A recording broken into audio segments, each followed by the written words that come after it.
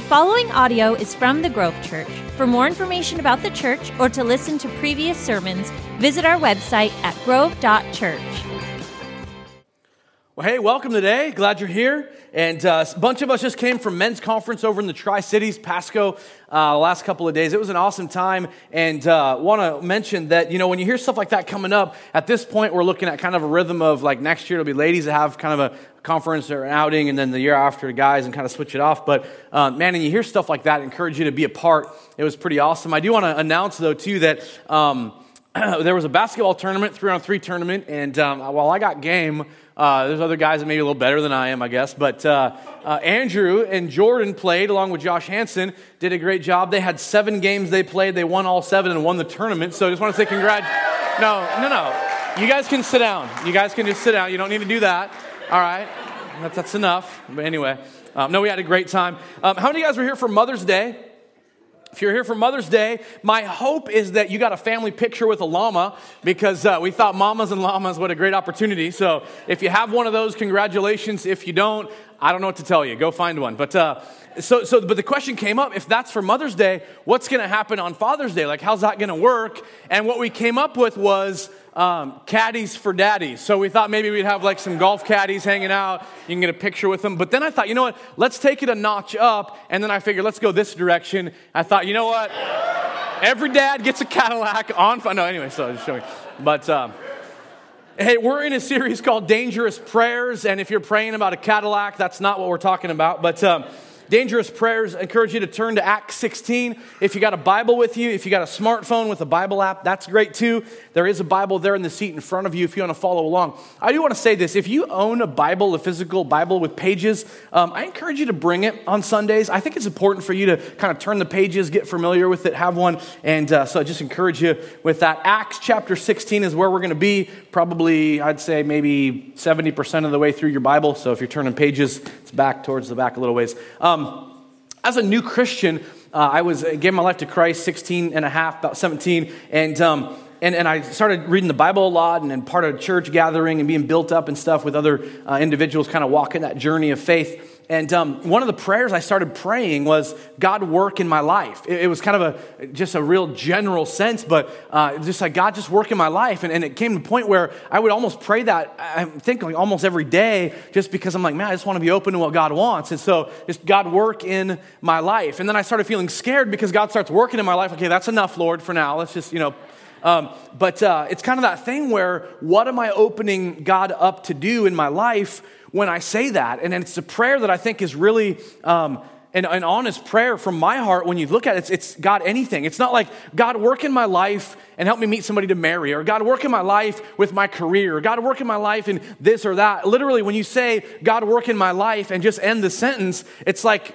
anything you want to do, Lord, which again is to me sort of a dangerous prayer. I remember, and then we talked about a couple of weeks ago, the conversation about trust as we ended our Mood Swinger series. And then Heather last week talked about comfortable prayers, that if a majority of the prayers that we pray revolve around our comfort, or God doing something, for me, to benefit me, to whatever, we need to be really careful, because this is a simple truth. As Christ followers, you need to know this if you're a follower of Christ. As Christ followers, comfort is not the goal. That was weak. But you don't like to hear it, okay? As Christ followers, comfort is not the goal. I remember, one of the prayers I remember hearing, and again, I didn't grow up in church, but I watched The Simpsons when I was probably, 14, 15, 16, and I remember his prayer, like deep prayer around the dinner table, rub-a-dub-dub, thanks for the grub, kind of thing. And it's like, that is not the kind of prayer we're talking about. When I was, when we were younger, Heather and I, we had little kids, one of them got a toy, a little stuffed animal toy that they would go to sleep with, and if you push the little button on the chest, it would say a prayer. Now I lay me down to sleep, I pray the Lord my soul to keep. Let angels watch me through the night and keep me in their blessed sight. And that's a great prayer, and it rhymes, and it's cute, and it's fitting for a child. But this series is called Dangerous Prayers on purpose.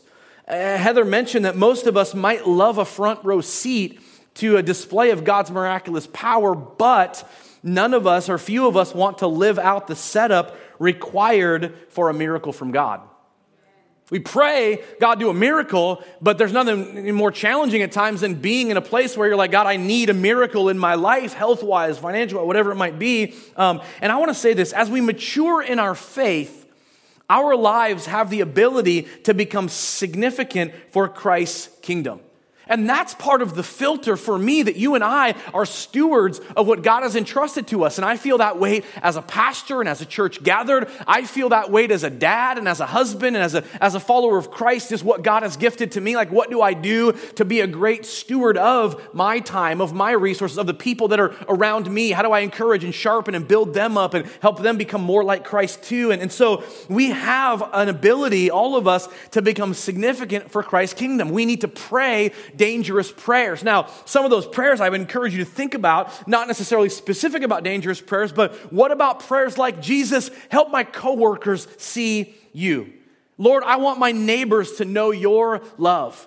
Transform my community. God, stop the rampant drug addiction in our culture. Father, protect our children when they go to campuses, because of the world we live in is insane. God, help our church make a difference, make disciples, make great places for people to gather and experience your love. God, do these things. And you hear some of those, and here's what you do. In your head, some of you just went like this. Those don't seem like very dangerous prayers, but here's the catch. Okay, what happens is you pray a prayer like any one of those, and he's going to ask you to be a part of being the answer.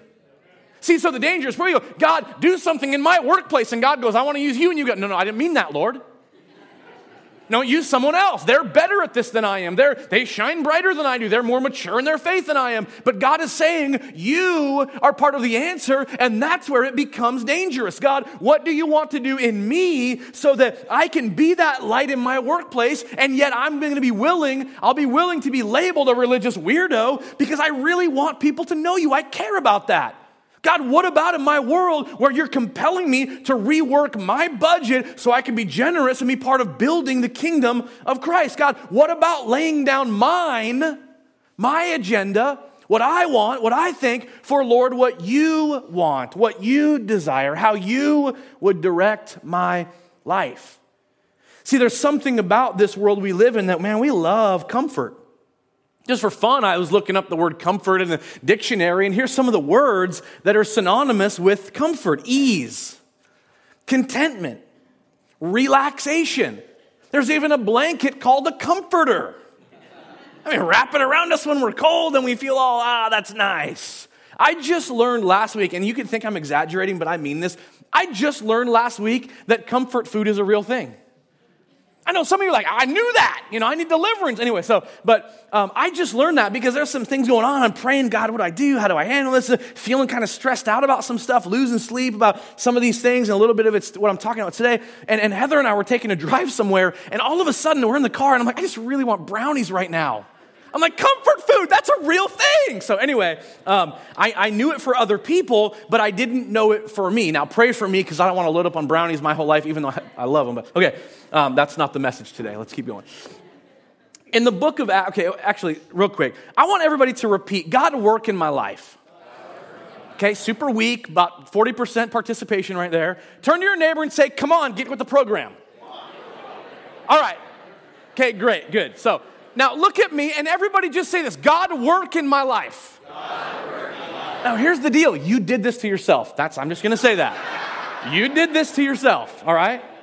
In the book of Acts, you have the establishment of what we would say is the first century church. Jesus has been on the earth, performed miracles, taught the people, went to the cross, crucified, died, was buried, was resurrected, appeared to the disciples, taught them, all this stuff, dealt with the issue of sin in our lives. That's the picture that means the most, that was the issue of sin that Jesus was dealing with, the price he paid for you and I to be forgiven of all of our sins. And that's a big deal. Well, in the book of Acts, as it opens up, Luke, also the gospel writer Luke, wrote the book of Acts, and he basically shares the story of the first century church. Well, he's sharing about Jesus, and he's still on the earth in the beginning of Acts, and it says he ascends into heaven, but before he did that, he said, hey, wait and pray, and the Holy Spirit is going to be poured out, and you're going to be filled with power and be witnesses and stuff. And so then he ascends, and they're looking up, and like an angel appears and goes, just do what he asks you to do, go pray.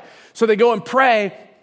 And this is during a feast in the Old Testament called Pentecost, where they would gather to celebrate the work of God. And they gather, and all of a sudden, the Holy Spirit is poured out during this feast, and they're in their own little upper room, and this movement pours out onto the streets, and people are like, what are you guys, like drunk? You're speaking in weird languages. What's going on?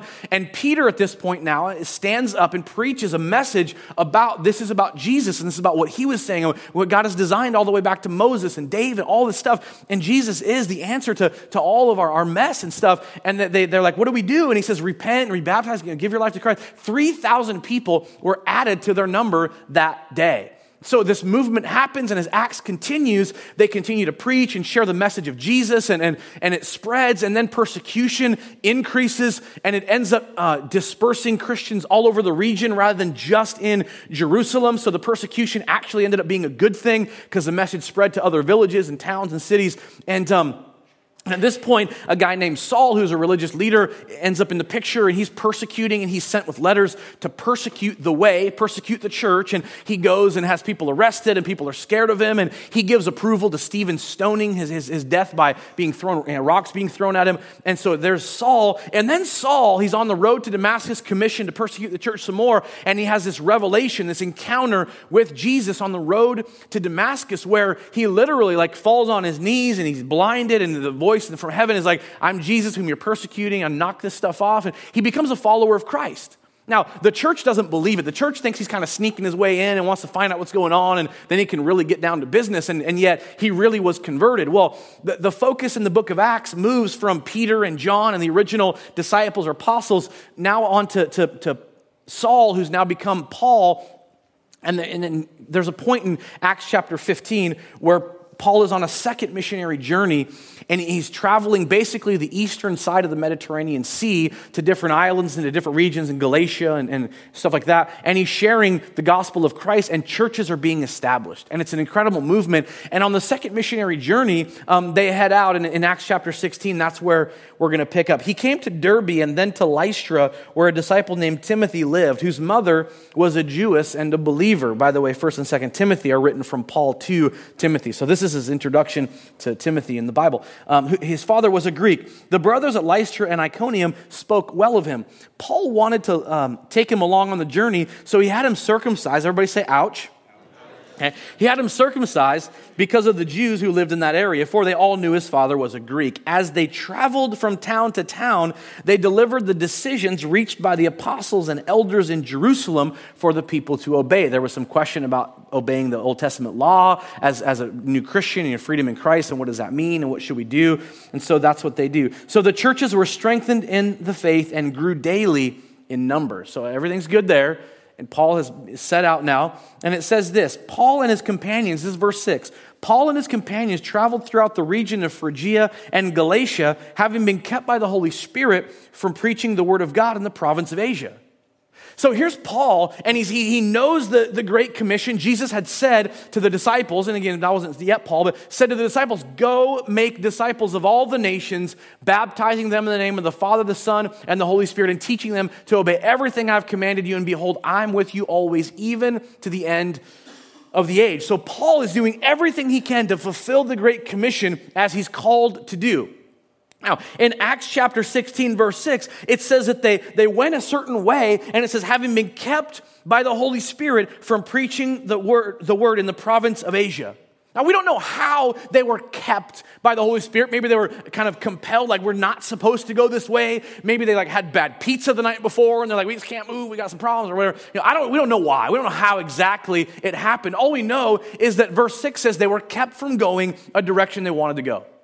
So they regroup and go, hey, let's try another direction. Now look at verse 7. It says, when they came to the border of Mysia, they tried to enter Bithynia, but the Spirit of Jesus would not allow them to. So once again, the Holy Spirit is somehow keeping them from going another direction they're trying to go. They're doing whatever they can do to share the message of Jesus in all these other areas, and for some reason, they're not able to do it. So finally, it says this: they passed by Mysia and went down to Troas. During the night, Paul had a vision of a man of Macedonia standing and begging him, come over to Macedonia and help us. After Paul had seen the vision, we got ready at once to leave for Macedonia, concluding that God had called us to preach the gospel to them. Here it is, Paul is so passionate about fulfilling the Great Commission in whatever way that he can, that they're going, let's go this way, nope, let's go this way, nope, third time, let's go this way, and all of a sudden, Paul has this dream of a man of Macedonia. Now, the significance on a side note is this.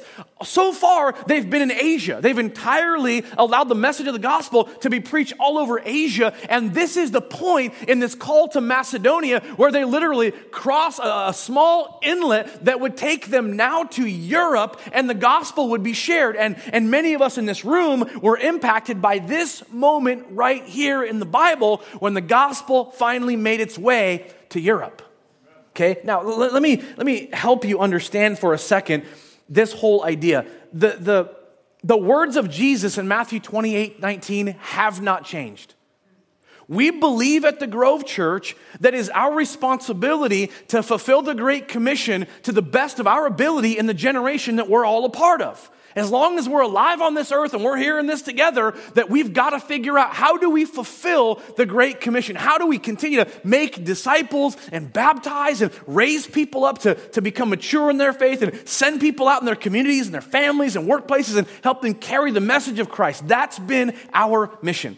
And for years, we've seen great things happen. And for years, we started with one service, and we added and added and we added. And we had 5 services. And last fall, we took a step back because the evening service, it wasn't what we were hoping it would be as far as opportunity to reach new people because our mornings were a little challenging. And so we stepped back from that. But we've tried our best to make room to reach people.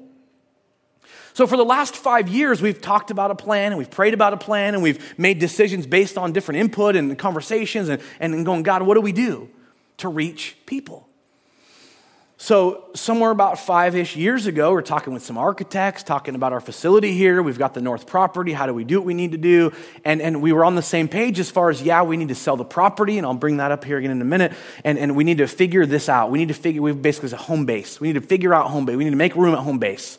And that became this plan in different phases to go, what we're going to do is we're going to build out this north wing that was just rooms and different things that didn't really fit what we were doing. And we said, let's make that a kids wing because it's way bigger than the current kids wing, and we'll launch that. And then, because we don't have a lot of space, we can't just build. We've got a demo in order to build something. And if we move the kids over there and over double their square footage, then we'll demo the current kids wing. And that's where we'll put a new auditorium in that area. And then we'll build out the lobby. It'll actually kind of cut off a portion of the back of this room. The balcony wouldn't be here. This will be kind of a chapel. We'll have an auditorium and then a lobby. And then we're required to redo all of our parking in the midst of all of it.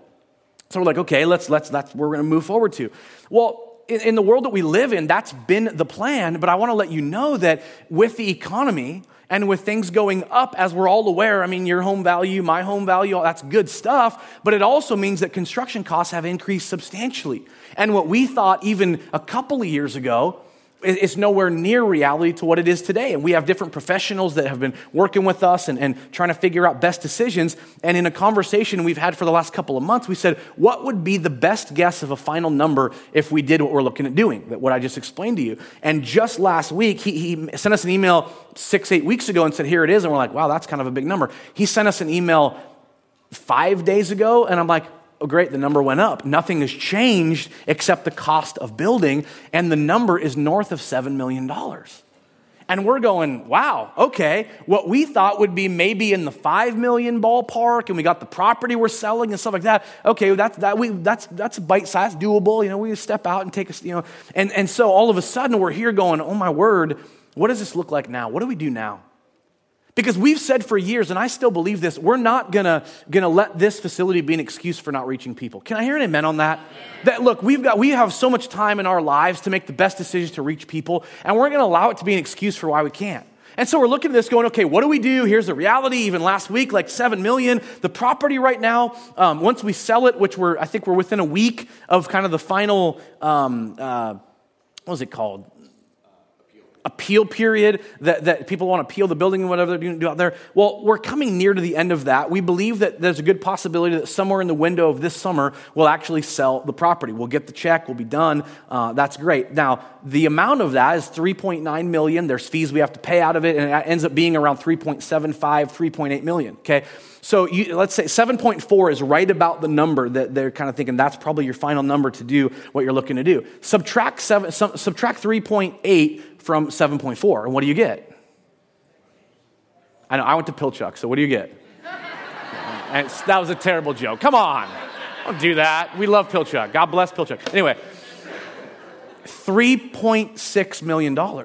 That's the discrepancy between what we would have from the property and what we would need to do what we need to do right here. And you look at it and go, well, we could scale down, and we've had some conversations about that. The truth is, one of the things that has me really kind of, I don't know, frustrated is the word, but to redo our parking, which we're required to do, and some of it you look at it and go, it needs to be. It's like cobblestones broken, there's holes. Some of it's gravel and stuff. We have to redo our parking. Just the ticket for the parking is just north of $1.8 million. And you go, well, that's like asphalt. Why is that? It has to do with what we have to do for drainage, what we have to do for vaults and stuff like that. And it's like, seriously? What we thought even 3-4 years ago would be around 6, maybe 700, maybe 800,000 has now become 1.8 just for parking? And all these conversations were like, what in the world? Now, I believe God is a big God. I believe he owns the cattle on 1,000 hills. I believe that we can pray dangerous prayers and God's going to perform miracles. But keep in mind what I said a little bit ago. When we pray that way, God goes, what are you going to do? Here's how I want to use you.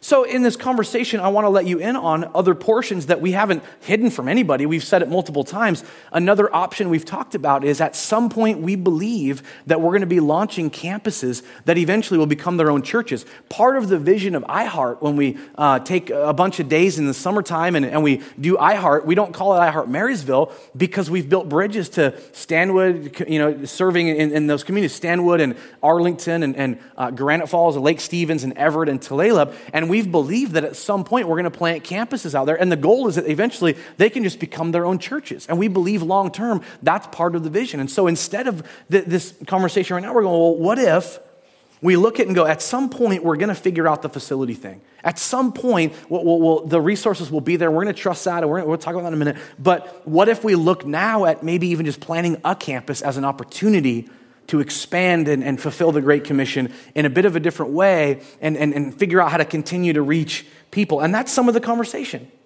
Another one is this. A couple of months ago, I actually said to the board, I said, hey, at some point, churches are going to start calling, and they're going to say, hey, would you take us over?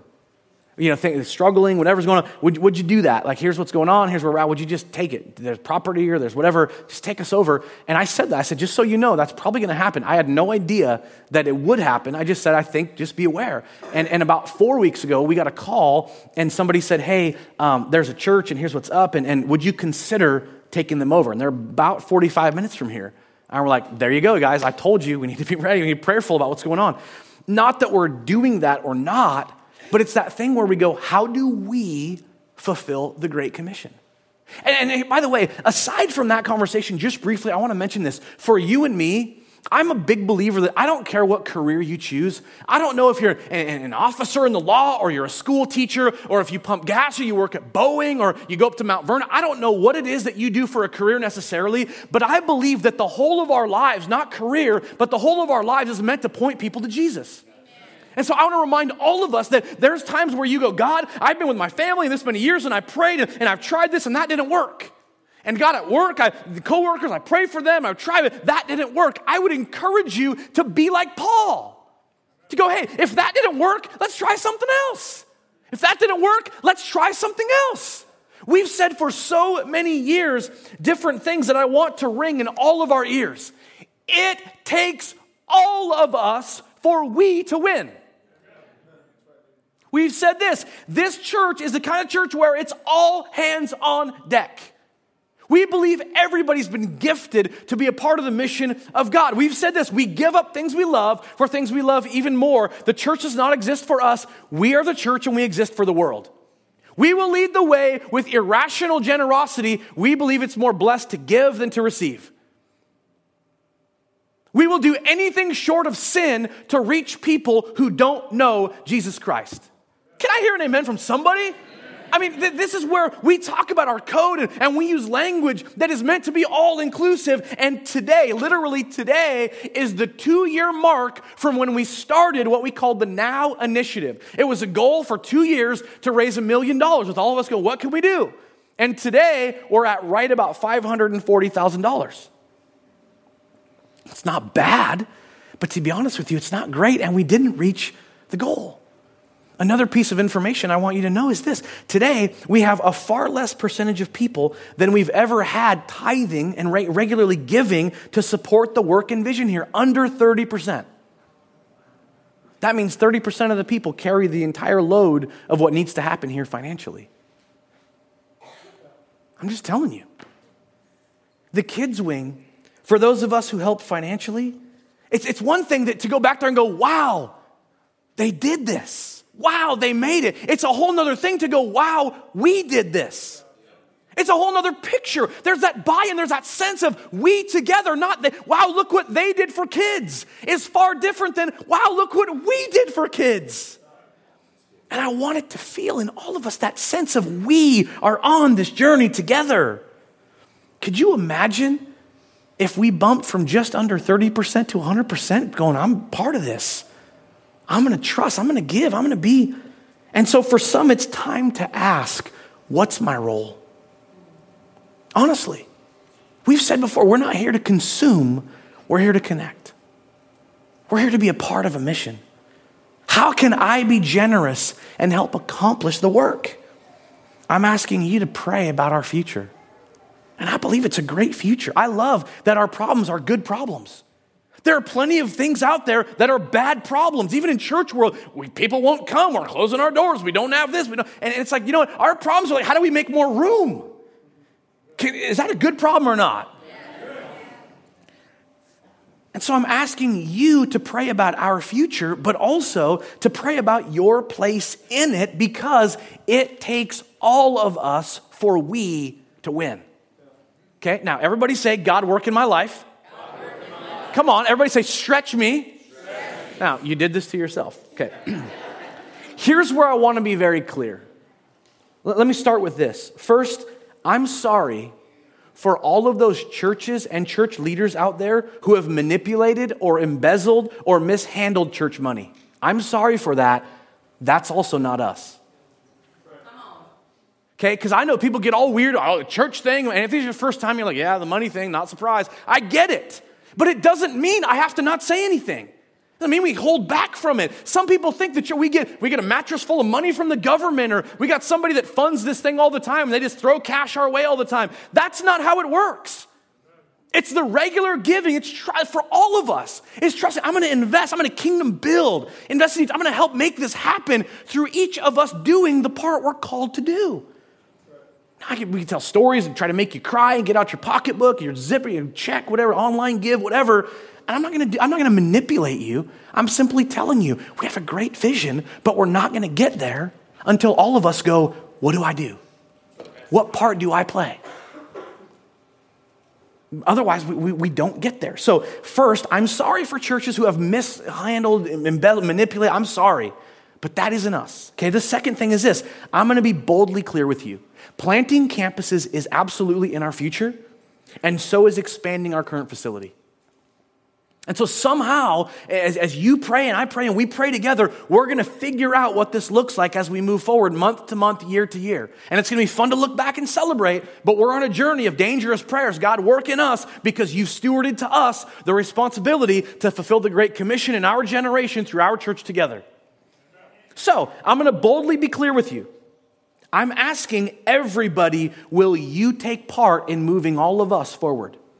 And what does that mean for you? Because I want to be done with the under 30% thing. And a lot of churches fall prey to that. The 80-20 principle, 80% of what happens is done by 20% of people. No, not here. So specifically, for some people, start tithing. And I'm just going to say that.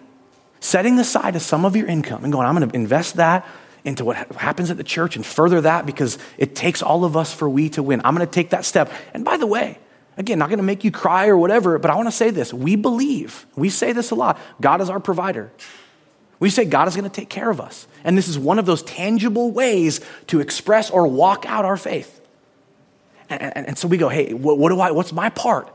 I'm going to tithe believing that God can take care of me as I'm generous towards the kingdom. And I remember specifically, I mentioned the college thing. Man, this isn't about me or bragging or whatever, but the truth is once I learned about giving, I've never not done that.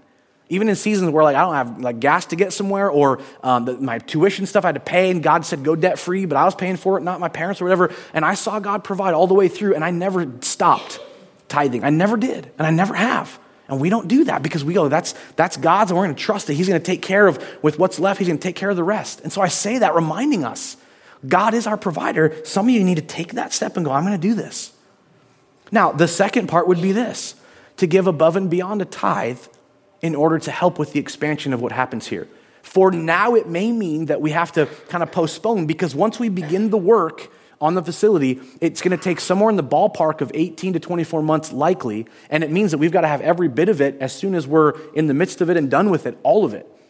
And it's like, well, where does that come from? Let me be honest. It means this. For all of us going above me, what could I do? And I'm going to say it like this. Similar to a car payment, what if you went, you know what? I could do $50 a month for 36 months.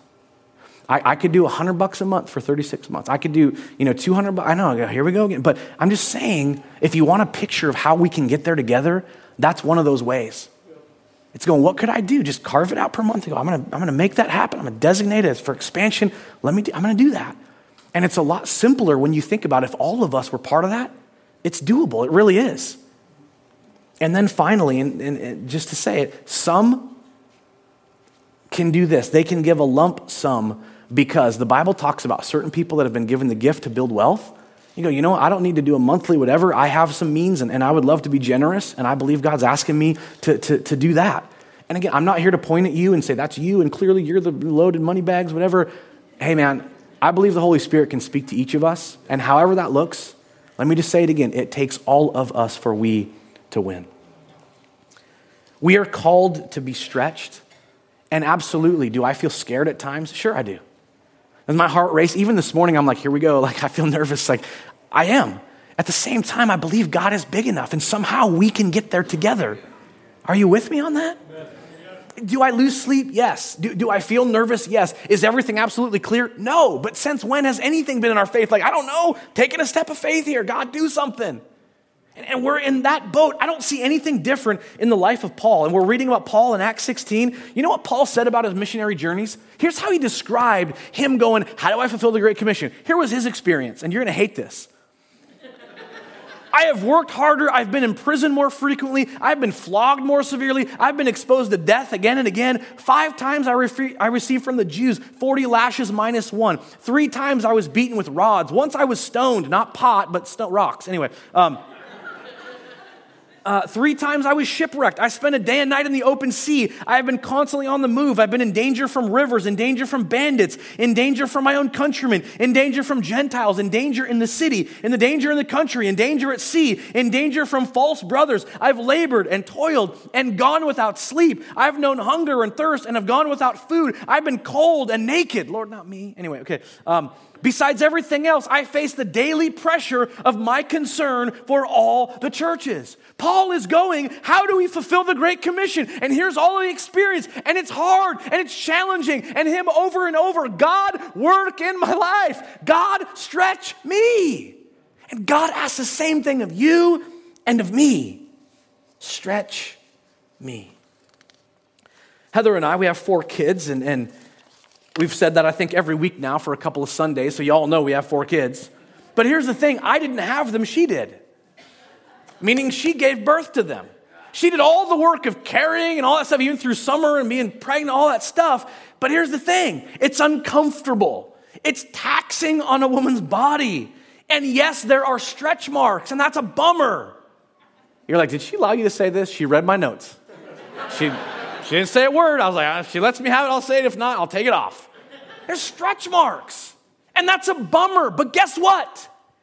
It's worth it almost every day. It's worth it. We have 4 kids that we get to enjoy and love, and my heart melts, and I'm amazed. And my son's at a doubleheader that I have to miss. I'm like, I hate missing him play ball. I love it. I love it. As a church, we're being asked to take certain steps that are uncomfortable and risky and sacrificial and will cause stretch marks. But to me, stretch marks are the sign of something amazing. Some growth, something going on that's a good thing. I look at it and go, God, it's worth it. Everybody say, Lord, work in my life. Come on. Everybody say, Lord, work in my life. Lord, stretch me. Stretch us as a church. Father, today, that's our prayer. And God, there's all kinds of angles. This is one, and I get that for us as a church, here's where we're at. There's all kinds of ways that you challenge us to be stretched. And I pray, Father, that you would work in every family and individual, in every mom and dad, in every son or daughter, and in grandparents, that you work in all of us, Lord. In the different areas of opportunity or influence we have, you're stretching us to be out of our comfort zone. And as a church together, just plain as day, on one hand, we're kind of stuck. On another hand, Lord, if we all play our part, if we take certain steps that we've never taken before, there's still ways to reach people without going, hey, let's just pause for 3 years. Let's not reach anybody for 3 years, and then later on we can. God, I don't believe that's what you want. I pray for your wisdom. I pray for your spirit. I pray for you to move in all of our hearts and all of our minds. God, help us see and do what you would ask in Jesus' name. Amen. Thank you for listening to the Grove Church podcast. If you want to keep up to date with us, like us on Facebook or sign up for our e-newsletter at grove.church.